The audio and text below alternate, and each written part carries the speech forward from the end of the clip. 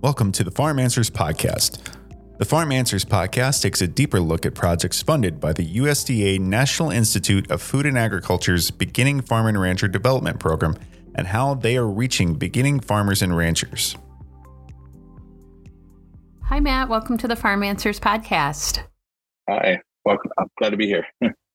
Well, thanks for joining me. So I have Matthew Wilson today. And do you want to just start out by telling me about your organization, the name, and what do you do there, and who are you serving? Yeah, so I work for an organization called REDCO, which stands for Rosebud Economic Development Corporation. And we actually just recently rebranded under a new name, but we still have the REDCO entity. But we actually are three organizations working together under one shared mission. So kind of get rid of the complexity of the three organizations. We branded under one, which is Sicangu Co. And Sicangu is the name of our people, the name of our community. And so we mainly serve the Rosebud Reservation, and we're located in South Central South Dakota. We have a land base size of, 1,970 square miles. And so we do have also some land in the neighboring 5 counties that surround us, but we mainly serve, Native American populations. I think we're about 99% Native Americans here on Rosebud. We have a lot of people who never really farmed before. So we do serve a lot of beginning farmers in our area. And so one of our biggest goals is really to increase local food access.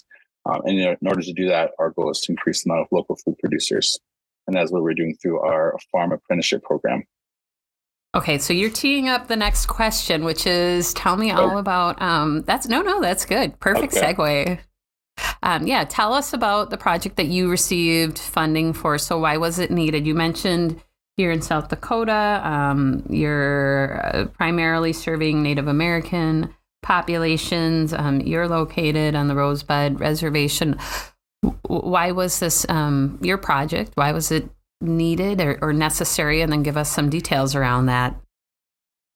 Yeah, definitely. So the area we serve is really, land-based size. We're 2.5 the size of Rhode Island, where we really only gosh. That's, grocery stores. Yeah. You have 3 grocery stores and it's the size of 2 Rhode Islands. Yes. And so you may be the worst food desert I've talked to so far. Yeah. Wow. And so Rosebud also is very spread out. So we're very rural over here. No public transportation. 2 of those grocery stores are just in one of our communities.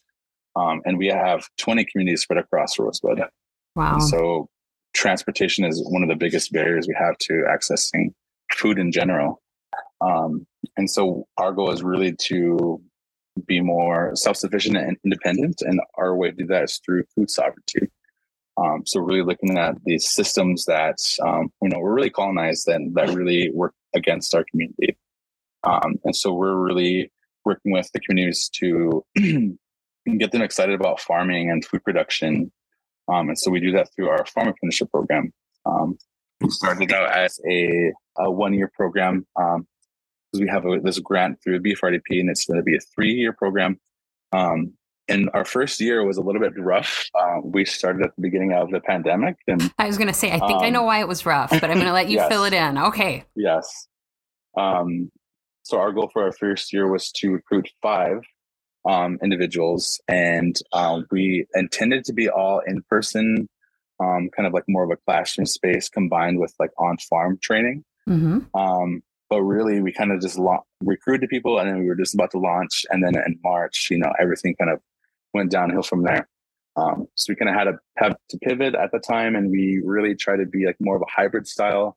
It was a little bit of a learning curve for us. We tried to do, learning management systems to do like modules for people that they can do at home. And then we would kind of come together and through Zoom and can do it that way. A lot of challenges there, especially there's not a lot of access to internet for people and personal computers. And it was just a very big learning curve for us that first year.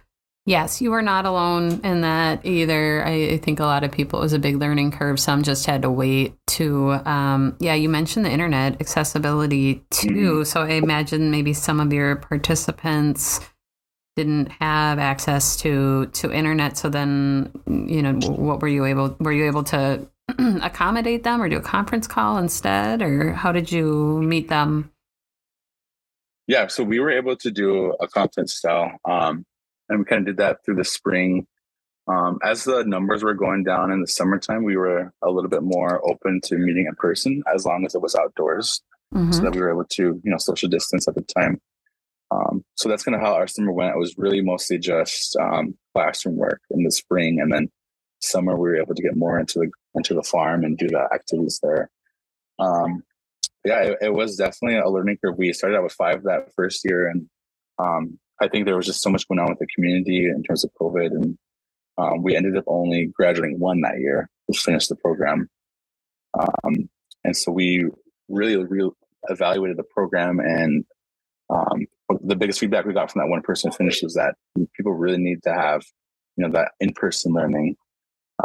And so year 2, we went away from the hybrid model, and it was fully in person as much as we could do. And I think that really helped. We started out with another group of 5, and then we ended up with 3 who actually finished that second year. And then this third year, we have our group of 5, and we are on track to having everybody complete. But so, yeah, it's been really great so far to learn and each year and just kind of improve on our own systems at the farm and how we educate others.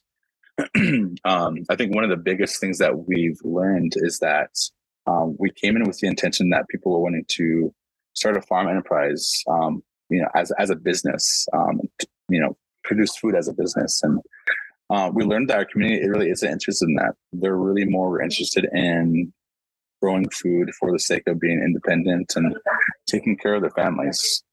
And so that's kind of how we've been branding this, or marketing this opportunity, is really like learn how to grow your own food for your family, but also learn how to be sustainable by learning how much you need to grow extra to sell back to the community to keep your food production growing each year.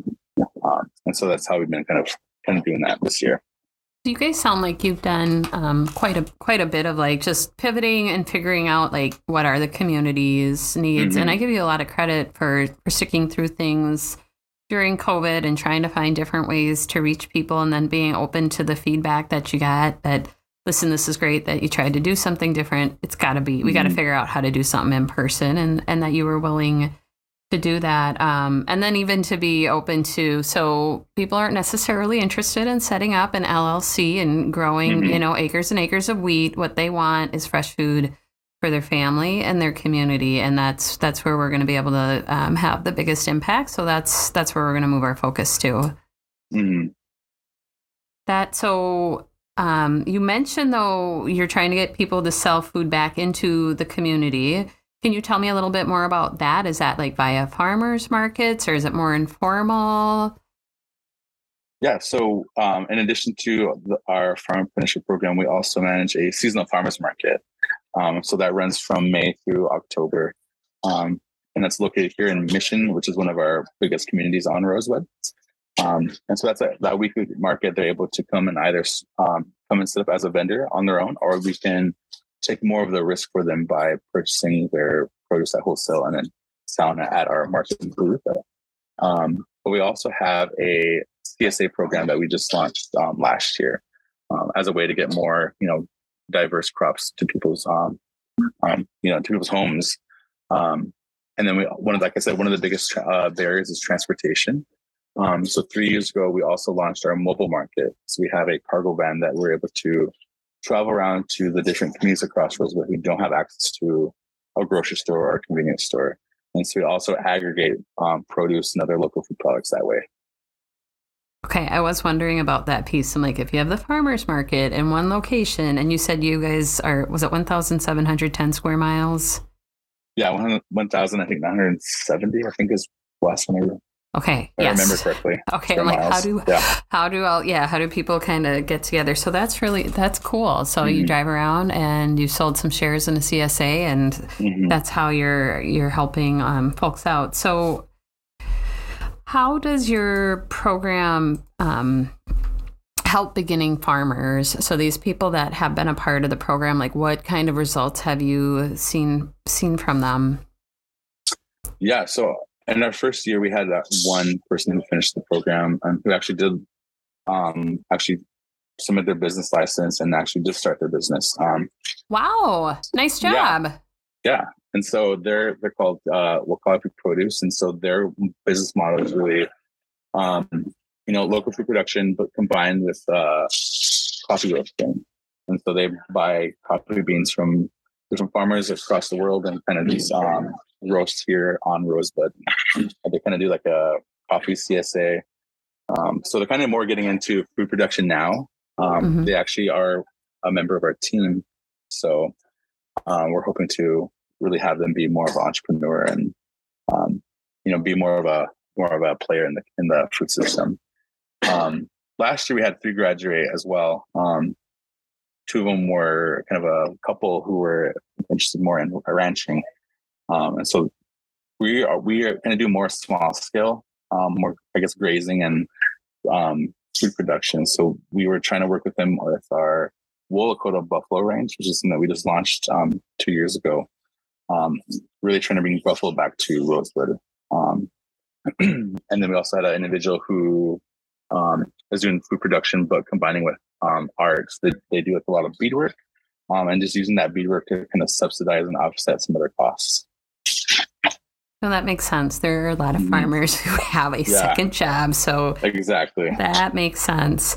Wow. Okay, so you have somebody who, they all are two of the 3 examples you gave. Yeah, they are doing something else to kind of help offset. One is really staying in the vein of agriculture with the coffee roasting, and maybe even helping other disadvantaged communities globally, the buffalo production. So what do they do with the buffalo? Is that for meat or milk? Yeah, so for our buffalo production, that's a different organization within our ecosystem. And so they're really just focused on growing the amount of buffalo head we have. And then our goal is to really look at how to get buffalo meat processed and to keep it here on reservation, but also to sell off reservation. And I think we're looking at the prices as well. Buffalo meat is very inaccessible for our community, and buffalo is like a really big part of our diet traditionally. So being able to have that access again is something that we really, really value. And we're kind of looking at different models right now, and we're not too quite sure what that looks like yet, but we're hoping to be able to sell some of the buffalo off reservation and kind of with the profits kind of subsidize the costs for our community members here on Rosebud. It sounds like you're taking all the right steps, though, like, building it out slowly. Like, first we need to get somebody who can at least raise the buffalo, and then we do need to figure out this processing. We'd like to eat it because it is a part of our traditional diet, but there's an opportunity here, too, to sell it to the larger population as well. Buffalo is really healthy from what I understand, right? Isn't it pretty lean? Yeah, definitely. It's a lot more lean than cattle. And I think just also looking at the ecological benefits of buffalo. Because it graze.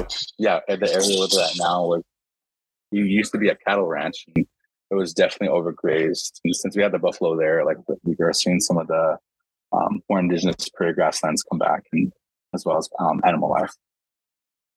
Oh, that's awesome. So with everything that's happened, and you've shared kind of some unexpected and surprising things, have you had unexpected or surprising results in the midst of all of kind of this pivoting and changing? Tell me about that.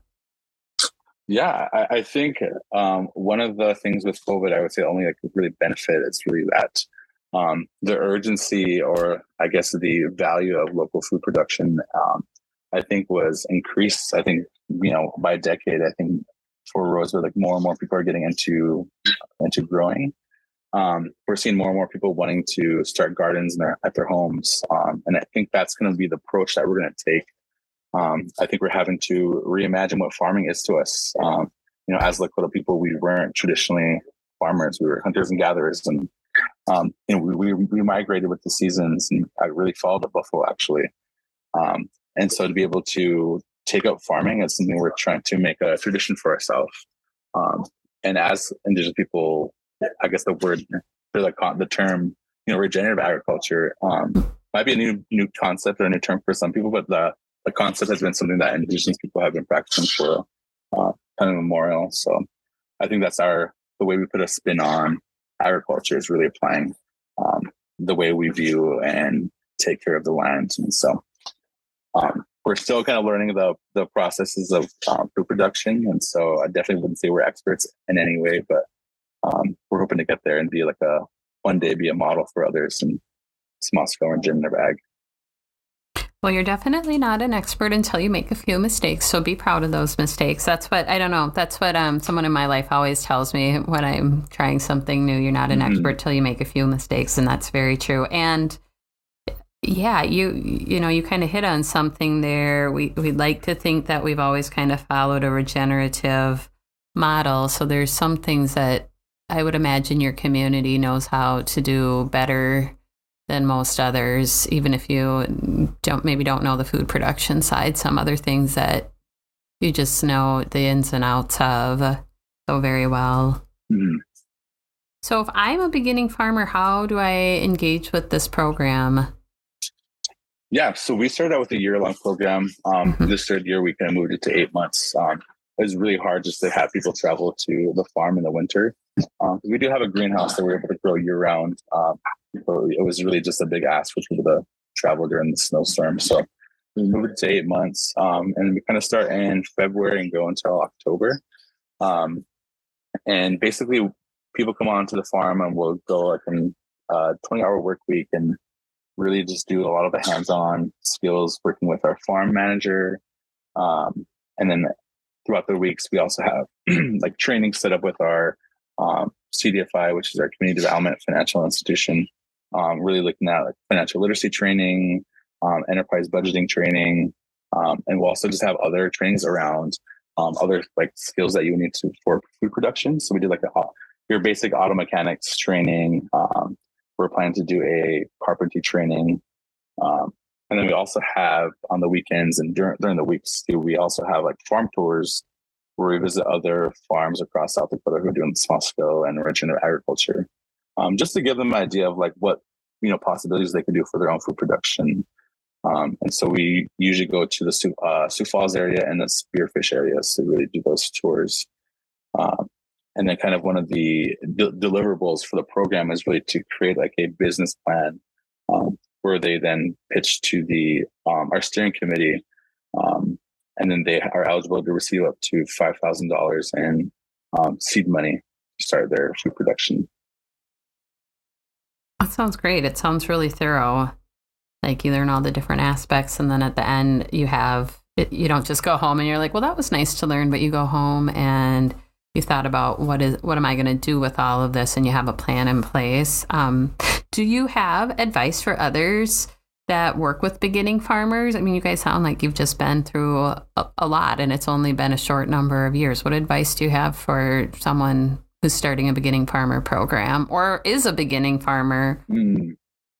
Yeah, I would say for us, one of our biggest things that we learned was really to get our processes down. I think we were having to, learn it that first year of like getting our like SOPs, standard operating procedures down. And I think that really allowed our farm manager to be more comfortable and confident in teaching. So it isn't so much just to show people by doing it. I think a lot of it is like walking them through the process and everything like that. And it is a process, and a lot of it is trial and error. That's how we've been learning. And I definitely just say like, don't get discouraged. It takes a long time to, to really be great at teaching, and also just food production in general. Some seasons are different than others, and it just varies. So I would just say, don't ever get discouraged. And we really put emphasis on the relationships that we build. We still keep in touch with our past participants. And just yesterday, actually, I got a text message from one of our farmers who's like, has their kids like their first day of school, and they're like, in the background's our garden. So that's wonderful. Yeah, it's really nice. Well, thank you for that's all. I think those are all really good nuggets of wisdom there. You got to walk before you can run, and yeah, you just gotta persevere. Don't get discouraged. That's really wise. Well, Matt, I want to thank you for joining us today. Where can people learn more about your project and the organization? Yeah, you can follow us on our social media. Our handle is sicangu.co, sicangu.co. You can also check us out on our website. It's www.sicangu.co. Okay, very good. Well, thanks for joining us. I hope you have a good rest of your day. You too. Thank you so much, Betty.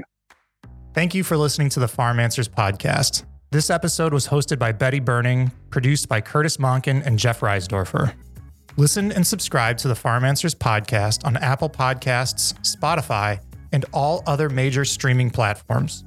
Tell your smart device to play the Farm Answers podcast.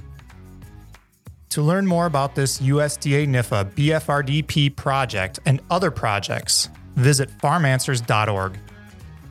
The Farm Answers podcast and farmanswers.org are funded by the United States Department of Agriculture, National Institute of Food and Agriculture, and are a product of the Center for Farm Financial Management at the University of Minnesota.